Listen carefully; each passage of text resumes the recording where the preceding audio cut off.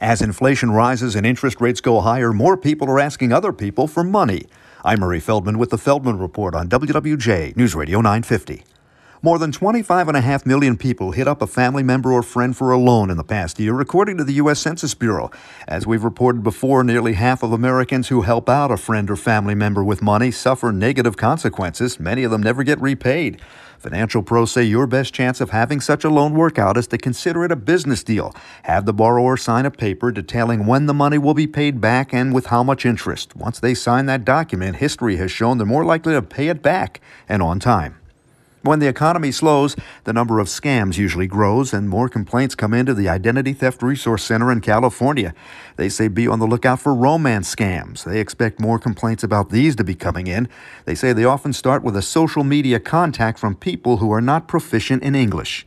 With the Feldman Report, I'm Murray Feldman, WWJ News Radio 950.